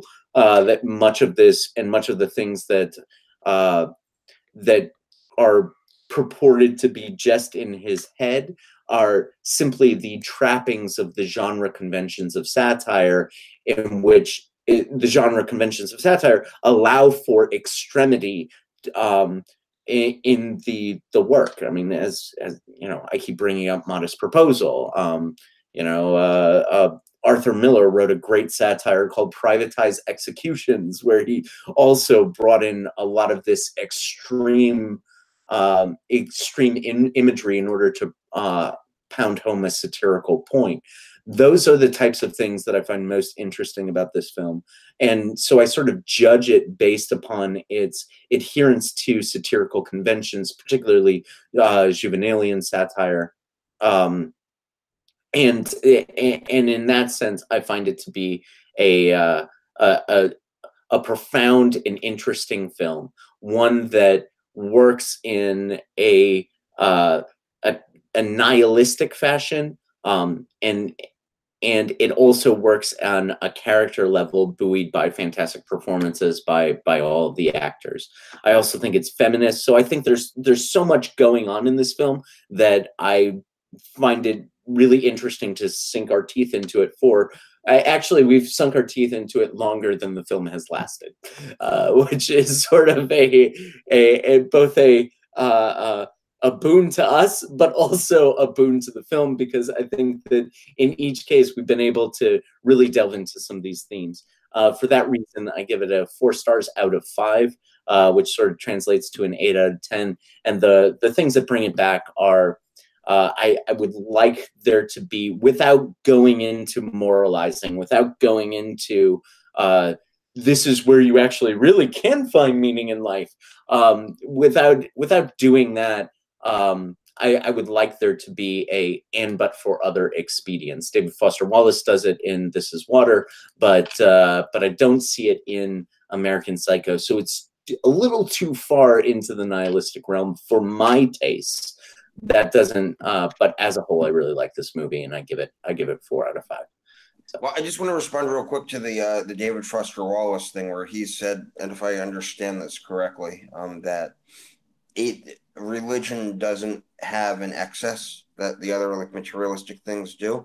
Apparently, he doesn't know about Greek mythology, where there are shitload of gods, and there was never enough of them. That's kind of a bad joke, but Yeah, no, I mean so like the full quote, I kind of preceded a little bit. The only choice we get is what to worship, and the compelling reason for maybe choosing some god or spiritual type thing, be it JC, Allah, or Yahweh, or the Wiccan mother goddess, or the Four Noble Truths, or some inviolable set of ethical principles.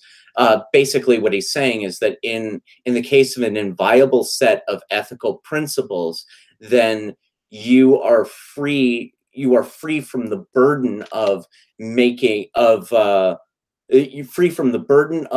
a choice for yourself, and also free from the temptation to choose the materialistic world over a inviolable set of principles that you've just been given from the, to quote him, Wiccan mother goddess. So that's the distinction that he's drawing in This Is Water, and it's a distinction that I think is interesting, and probably we could spend an entire podcast. Like if we're gonna do graduation speeches, the podcast, then we can talk about David Foster Wallace. I call Neil Gaiman. There's a Neil Gaiman speech that he does at a college that is make good art. It's on YouTube. Look it up. Yeah, there's a lot of commencement speeches are sort of this feast or famine kind of genre. You either get some of the most profound shit ever said, or you get like my commencement speeches. Well, now that you're an English graduate, you know whether cannot is one or two words.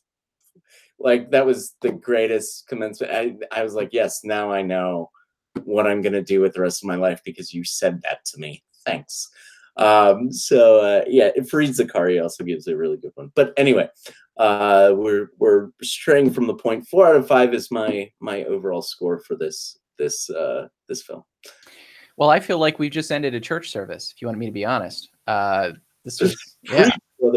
Preach, brother Jim. That's what they put in the chat. So I want to thank everyone who joined us tonight.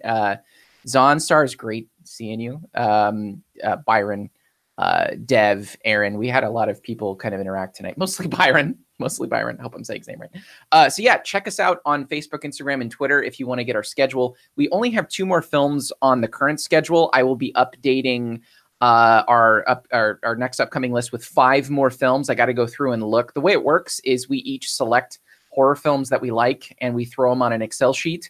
I'm almost out on mine, so I got to update mine and add some. So if there's any you want to see, like feel free to write it in the comments section of YouTube. Someone already mentioned Requiem from a Dream. We're doing that right after The Shining. So the next film we're going to do on March 10th is The Shining, The Shinnin. And then after that, on March 24th, we are doing Requiem for a Dream. So join us. Check us out on, like I said, Facebook, Instagram, and Twitter. You have any ideas, any films you want us to cover, let us know.